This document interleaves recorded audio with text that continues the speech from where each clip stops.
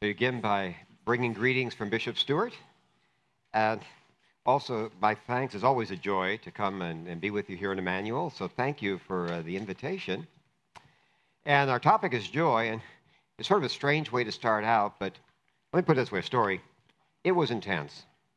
I was called in, a married couple was having some real problems, and I was dealing with two very, very broken, very angry people. And, sometimes things just sort of come out. And at a certain point, when it was getting pretty hot, I remember saying, whoa, you used to like each other. It just came out. And I said, what do you guys used to do to have fun? And suddenly, they began saying, well, when we were dating, here's what we used to do. And they talk, and actually the tone sort of changed. I said, well, why did you stop doing that stuff? And they said, well, we got involved, our careers, and family, and we just got too busy with serious stuff. I remember thinking, what could be more serious than maintaining the joy of your marriage? I mean, ever since that, I made it a point that just sort of came out. Ever since that, I prepare people for marriage, part of one of the things I do. And I tell people, remember, joy is what will keep everything going. It's not an extra. And maybe that's one of the real messages from Jesus today, is we tend to think of joy as sort of a nice bonus. We have the serious stuff, and then if you have an extra time and maybe get lucky, a little joy is fine. The Scriptures teach the opposite. Let's look at what Jesus teaches, what the Scriptures teach generally about joy. First of all, as old as the Old Testament, we don't think of that necessarily as the most joyful place. Remember Nehemiah, the most famous line. He says, the joy of the Lord is your strength. Joy equaling strength. Like I was saying to that couple, joy will get you through. When you really love each other, that joy in your marriage will get you through things, and nothing else will get you through. The joy of the Lord is your strength. It tells us Jesus in the book of Hebrews what got Jesus through the cross. This is what they explain. What got Jesus through the cross? It says, this is Scripture. It says, let us run with endurance the race that sets before us, looking to Jesus, the founder and perfecter of our faith, who for the joy that was set before him endured the cross. It was that joy. Knowing what was coming, that joy, it says, is what empowered the Lord Jesus at the cross. It's also a fruit of the Holy Spirit. It's funny, we have the 7 fruits of the Holy Spirit, but notice something on the list. But the fruit of this is in Galatians 5, right? But the fruit of the Spirit is love, joy, peace, patience. Whoa! The second after love is joy. That doesn't sound like a bonus or an extra if you have time, extra credit. Okay. And we're also told, actually, one of the early factors when you read stories about conversions, very often what converted pagans, we have a lot of stories of this, is the joy of Christians at their martyrdom. They were so sure of what was coming up, they said, I want what they have. The joy was the real thing that proved it to people. People want joy. Another thing is we're exhorted to strive for it. The earliest Christian writing of any Christian writing is 1 Thessalonians.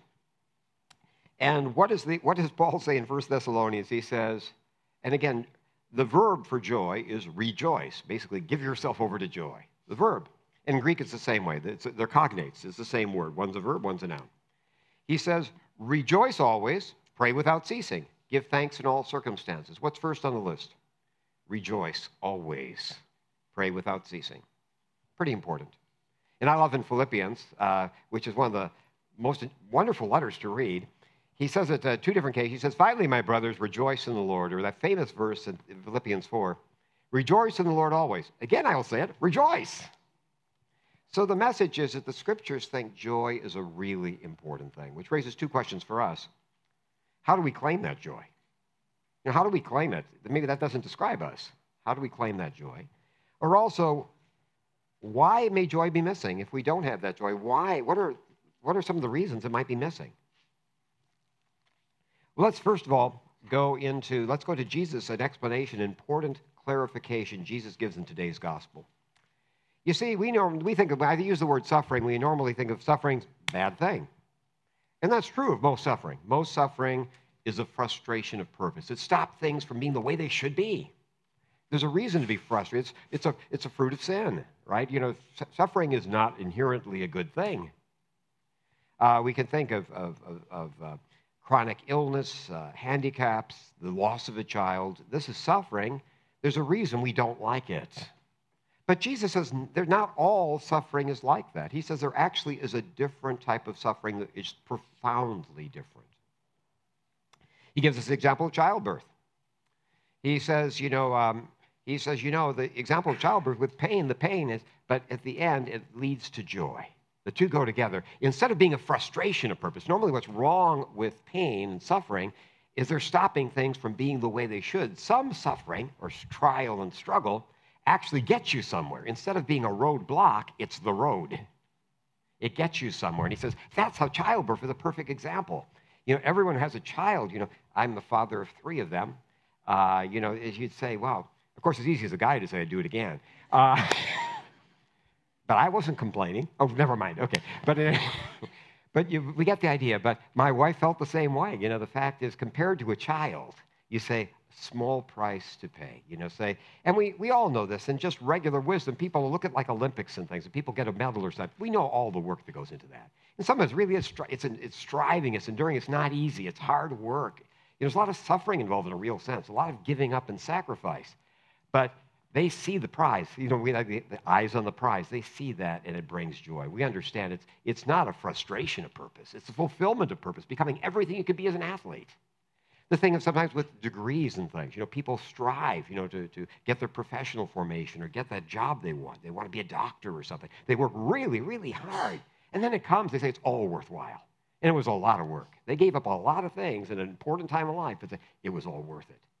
So we have this kind of suffering and sense of tribulation and things we go through that isn't a frustration of purpose. It actually does something. Okay, this is Jesus uses the example today again of childbirth. Now Jesus says the apostles are about. This is at the Last Supper. The apostles, he said, you're about to go through one of these experiences. What's going to happen in a few hours? He says very shortly. He means a few hours from now. It's over with us. It'll never be like this again. I will leave you. You won't see me anymore. I'll be gone. And he said, not only is it going to be sad, he says here, he said, a little while you will not see me. Truly, I say you will weep and lament and the world will rejoice. This makes it even harder. Because not only, sometimes when you're sorrowing, everybody else is sorrowing. And they say misery loves company. It makes it a little easier. He said, what's going to be really hard about your sorrow is everybody else is going to be rejoicing. At the cross, everyone's making fun of Jesus. See, we were right. He was wrong. You're the only ones who are going to be mourning there. It's really hard to be the only one in sorrow. It's really a hard part. So not only do they have sorrow, they're the only ones. It's not like, I remember once a buddy of mine who was a big Cardinals fan, he was here at, Wrigley Field with, it was an important game, with the Cubs, and the Cubs won. And that was a time they weren't doing much of that.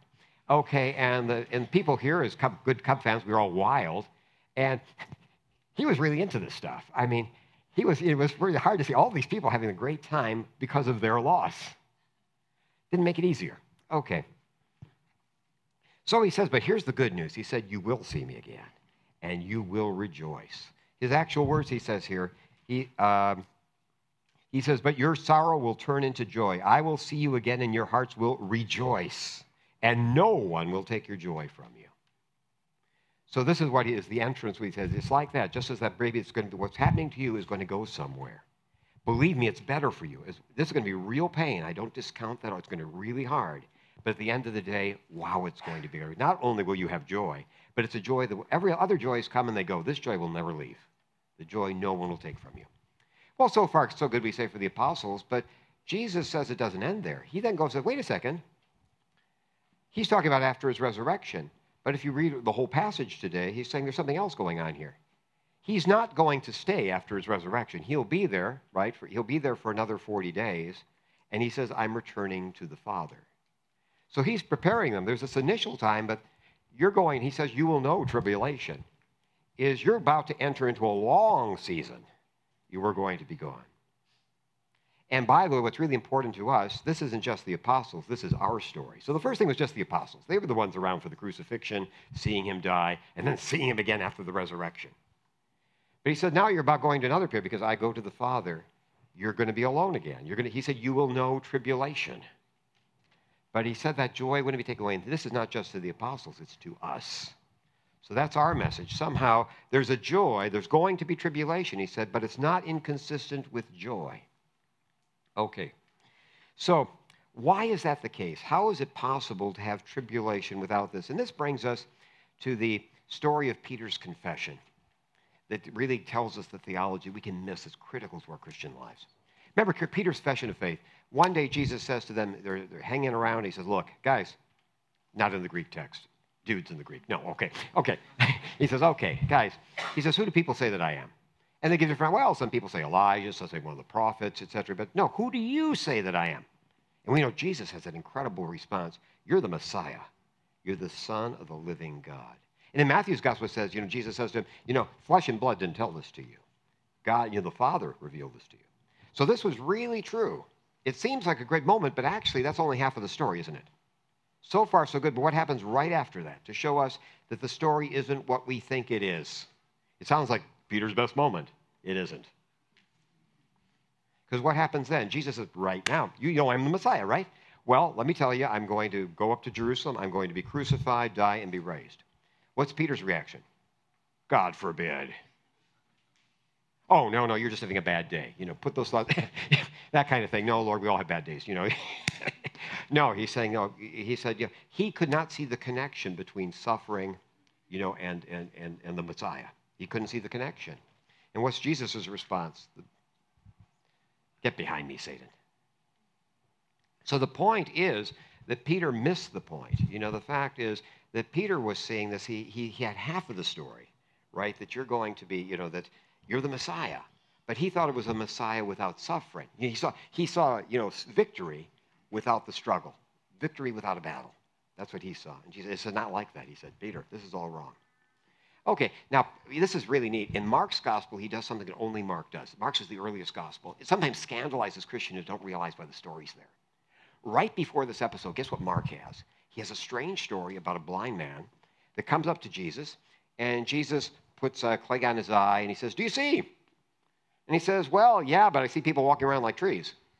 So he tries a second time. There it goes. He says, then he sees clearly. What's the point? Jesus doesn't need 2 tries to cure people. Okay, it wasn't like, gee, this didn't work out, Okay, there's a message here. That's why it's right before that story. It says, here's how we understand. Mark is a beautifully constructed gospel. He's preparing us to understand what's about to happen.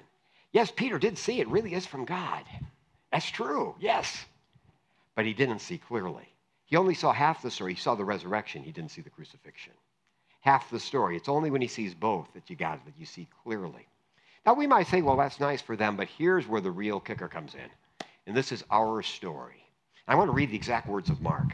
They're so important that normally he's talking to the disciples. He calls everybody over to hear this, meaning all of us. Not just the apostles, not just disciples, everybody anywhere nearby, he called. Here's the quote we have from here. And calling the crowd to him with his disciples, he said to them, if anyone would come after me, let him deny himself and take up his cross and follow me. For whoever would save his life will lose it, but whoever loses his life for my sake and the gospel's sake will save it. We sometimes think, Jesus is saying, folks, this is your path. We sometimes think we're the Jesus Admiration Society, the Jesus Fan Club. Good going, Lord. We just so admire this, and we certainly do. He's saying, you understand this is the path of everyone who is a Christian. The road to our personal Easter passes through Good Friday. There is no other way. The way I like to say, the way of the cross is the way of life, but it's our path. So Jesus' path isn't something we admire afar. He's saying where I've gone, that's what we call him the pioneer of our faith. The pioneer is someone who goes out ahead. I like an image. I was a road warrior for decades. I've taken hundreds of trips. It's not fun. But the point is, on the back of a plane, when first class, you can see them out the windows, you can see them coming out here. You're not budging, but you see where they are, you will be. That's sort of when we talk about Jesus being the pioneer of our faith, the archon, of our faith in Hebrews. It's basically, that's how it is. Jesus' path is our path. We'll get there later, but we're following the same path. So one of the things we have to always remember as Christians, the cross is the norm, not the exception. Every Christian bears the cross, but it always leads to life. That's the glory. Like Jesus, for the joy set before him. And that's our story too. That's where the root of joy is. We know where this leads. It's not frustration. This is like giving birth. Our cross leads to life. Again, our cross, we sometimes, when you counsel people in bad times, they feel like this is a roadblock. And it's not a roadblock, it's the road. It's not a roadblock, it is the road. That's how we reach the resurrection. Now,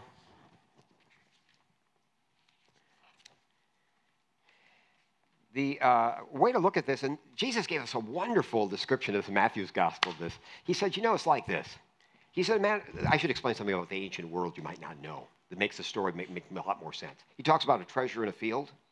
That's a common event in the ancient world. They didn't have banks. There's some deposits you kept in temples. With regular people, if you had a family treasure, you had to hide it somewhere. So people really did bury treasure as a way you took care of it. That's one of the things you did. So there was a law that said that if you bought a field and there was a treasure in it, you would own the treasure. So if somebody died and didn't tell somebody where they buried stuff, it gets lost. Like people set up these college accounts for their kids for $100 and forget about them, it's sort of an abandoned bank account. Okay, if this happens, if you buy the field, it's yours. So he said it's like this. Let me read the words Jesus. Neat here, because look at the words Jesus uses. He said, the kingdom of heaven is like a treasure hidden in a field, which a man found and covered up. Then in his joy, he goes out and sells all that he has and buys the field. The word is joy. He's going to give up everything. He's going to sell everything he has for that field. Normally we think that's sacrifice, right? We talk about the rich young man selling everything. No problem at all. Look what I'm getting. It's like buying a winning lottery ticket. If you knew in advance this is the ticket, it's not suffering to go. You borrow money to pay for it. So he says it's joy because he knows the treasure is there. Suddenly what normally would be a sacrifice isn't a sacrifice at all. He gladly runs around, gets the money, and buys the field. That's not a hard call. Okay. So actually, this is the difference we have, and this is important spiritually generally. Luke loves to put sort of dueling stories to create to show us the truth is between the two. He has two stories of rich people who have trouble with money. He describes them as very rich. The first is the famous rich young man. Remember, he comes to Jesus, and Jesus said, what do I have to do to be free? And he's a good guy. He kneels. He calls him Lord. He clearly has tried. Jesus says Jesus loved him. But he said, well, you have to give up everything you have, give to the poor, and come follow me. And what does it say? He went off sadly because he had a lot of money. You probably have asked yourself sometime, well, gee, what would have happened if he said yes? The good news is Luke tells us. He gives us the yes version of the story. The very next chapter, the yes version, is the story of Zacchaeus, who starts out with exactly this, a very rich man. So what happens with Zacchaeus? Jesus comes to him and says, hey, I'm having lunch with you. And Zacchaeus runs down, doesn't have to be asked. He said, Lord, first of all, I'm going to make good. I've stolen from people. I'm going to make that good. And when that's finished, I'm going to give half of everything I have to the poor. He didn't even have to. He said he ran down. He's joyful. What's the difference between those two rich men? One was looking back at what he was giving up. One was looking forward to what he was getting. This is the story of the spiritual life. Hope looks forward, despair looks back. That's why Jesus said, any man who puts his hand to the plow and looks back isn't fit for the kingdom of God. Where we go wrong in our spiritual life, we keep looking back. We need to look forward. So the difference, the rich young man was looking what he was giving up. Zacchaeus was looking at what he was getting. That's the story of the joy. When we focus not on what we give, no, we focus on the treasure we know is in that field. That's the story of our source of our joy. Now back to our initial questions, how do we claim that joy? How do we make it our own? Jesus points the way in today's gospel. He says, truly, truly, I say to you, whatever you ask of the Father in my name, he will give it to you. Ask and you will receive that your joy may be full. The first thing is prayer is the royal road to joy. You see, here's the problem we have. We try to reduce our faith into a philosophical system, an intellectual system. We try to persuade, have you ever read, some of you in college, of course, I read Boethius, the consolation of philosophy. There are all sorts of books, ancient philosophy. He wasn't ancient, but, well, he wasn't modern either. Okay, but the idea of, back in Greek times and things, too, you have people who would write these consolations. What it was saying when something is awful happening to you is trying to tell you, hey, it's not so bad. Trying to talk you out of feeling bad. None of them worked, by the way, but it was a good thought. Okay. But they're trying to say how you should really feel. Yeah, this is pretty good. Doesn't work. Okay. So we often do that with our faith. We try to say, here are the reasons I should be happy. But what Jesus tells us is our joy will always be connected with our connection with God himself. We're not talking about God, we're talking to him. That makes all the difference. That's why in the gospel, why we rise for the gospel symbolically. What it reminds us is this: we're not reading about Jesus. This is an old book. Oh, that's a nice story about Jesus. He's speaking to us now. We come here prepared to actually hear the living Lord Jesus speak to us. Our joy can only be good as our connection with God. And that connection comes with prayer. And Jesus said, you've got it. Thanks to what I've done, through me. He said, with the Father, you can go directly. You have access to the Father. You don't have to talk about him. You can see him. You can meet, you can talk to him. And it's like Moses. Remember what happened when Moses would see God when we come back? His face, it said, would glow. Well, I think that's a result of prayer. I think that's a beautiful metaphor for joy. Joy is the glow that comes from being with God. There is no other way. So the first thing we have is we try to have a joy, which is talking ourselves into it through theology. I'm all for theology, obviously, as a canon theologian.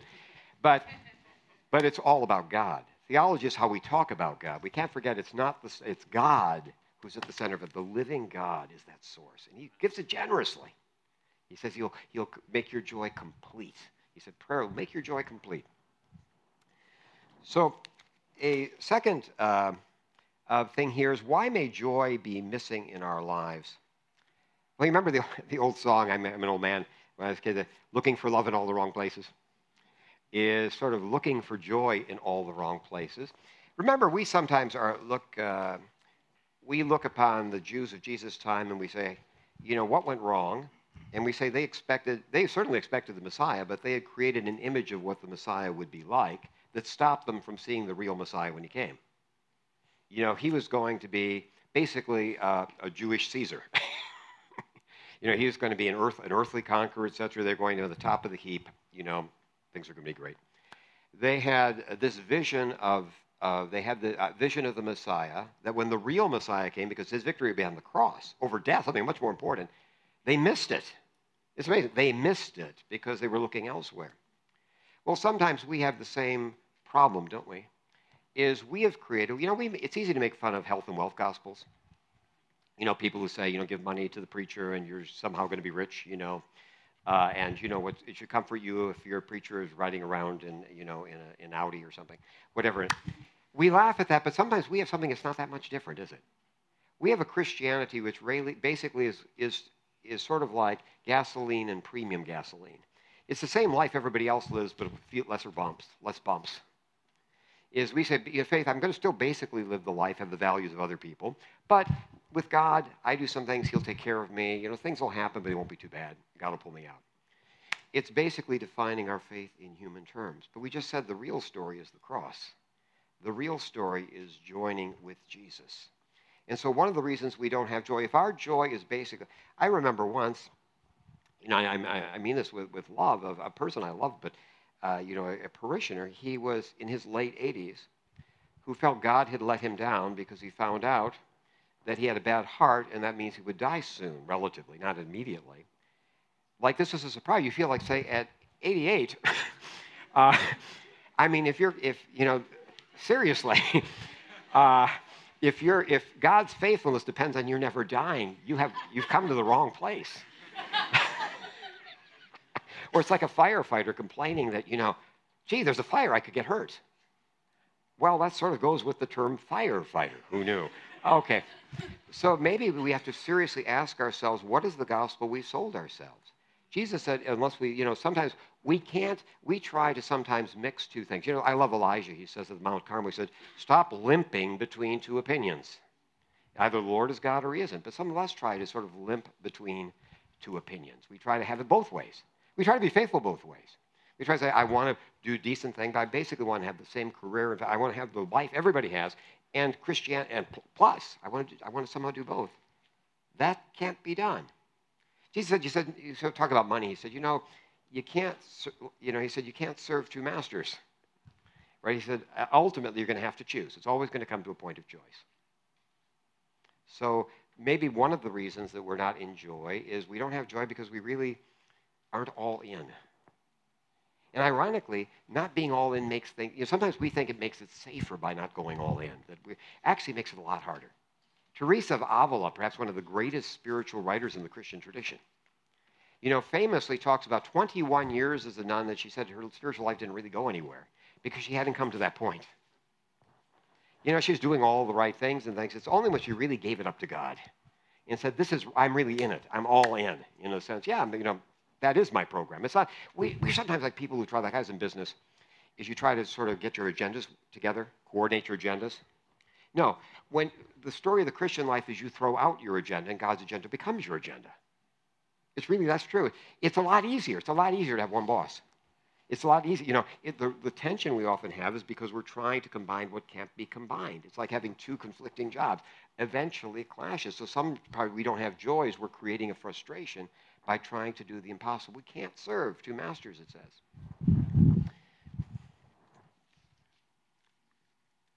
And we have to, because ultimately, no matter what, we're going to actually have to,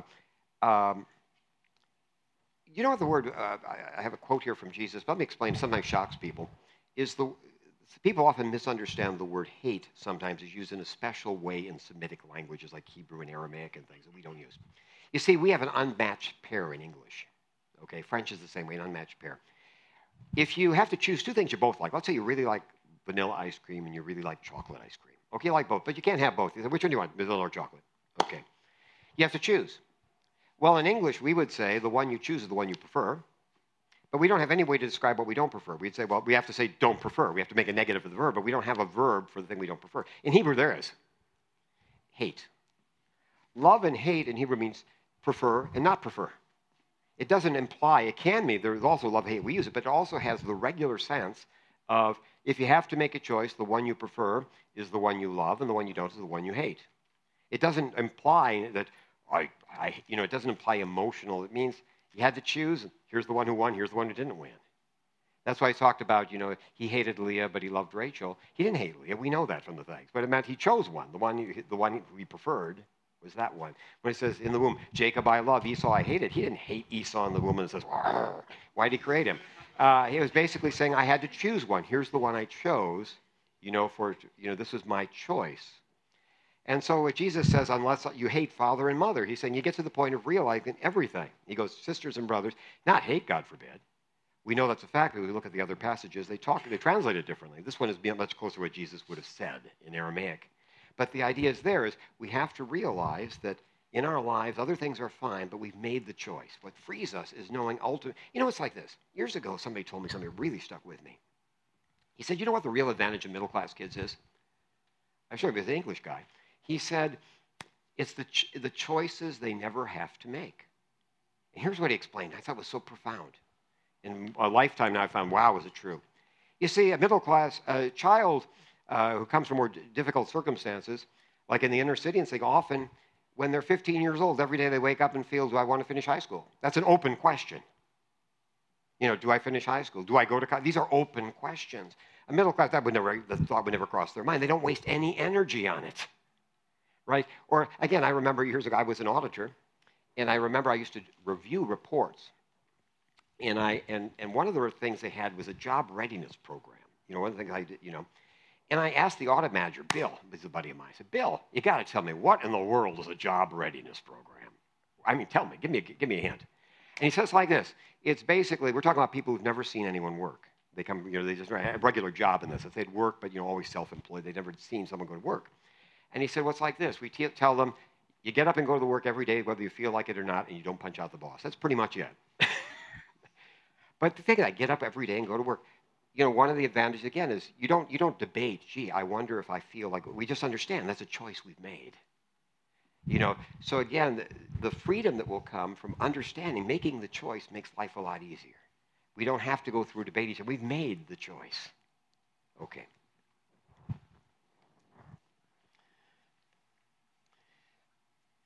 Okay, this, by the way, is in the Beatitudes. When it says, blessed are the pure of heart, I think we misunderstand that. Pure of heart doesn't mean like sexually pure. So pure of heart means undivided. It means, basically undivided. You know what you want. I mean, you're undivided. Like, we say, forsaking all others, love, cleave to them alone as long as you love. It means basically, you're not divided. So the blessed are the pure of heart. They'll see God. Isn't that beautiful? That's the thing. So maybe if we're not having joy, we still have that divided heart. It's so much easier to just make the choice and go with it. Not to decide every morning, gee, do I finish school? It's a lot easier. Okay. So let's conclude here in saying that joy is not an extra, we were told. It's not a nice bonus in the Christian life.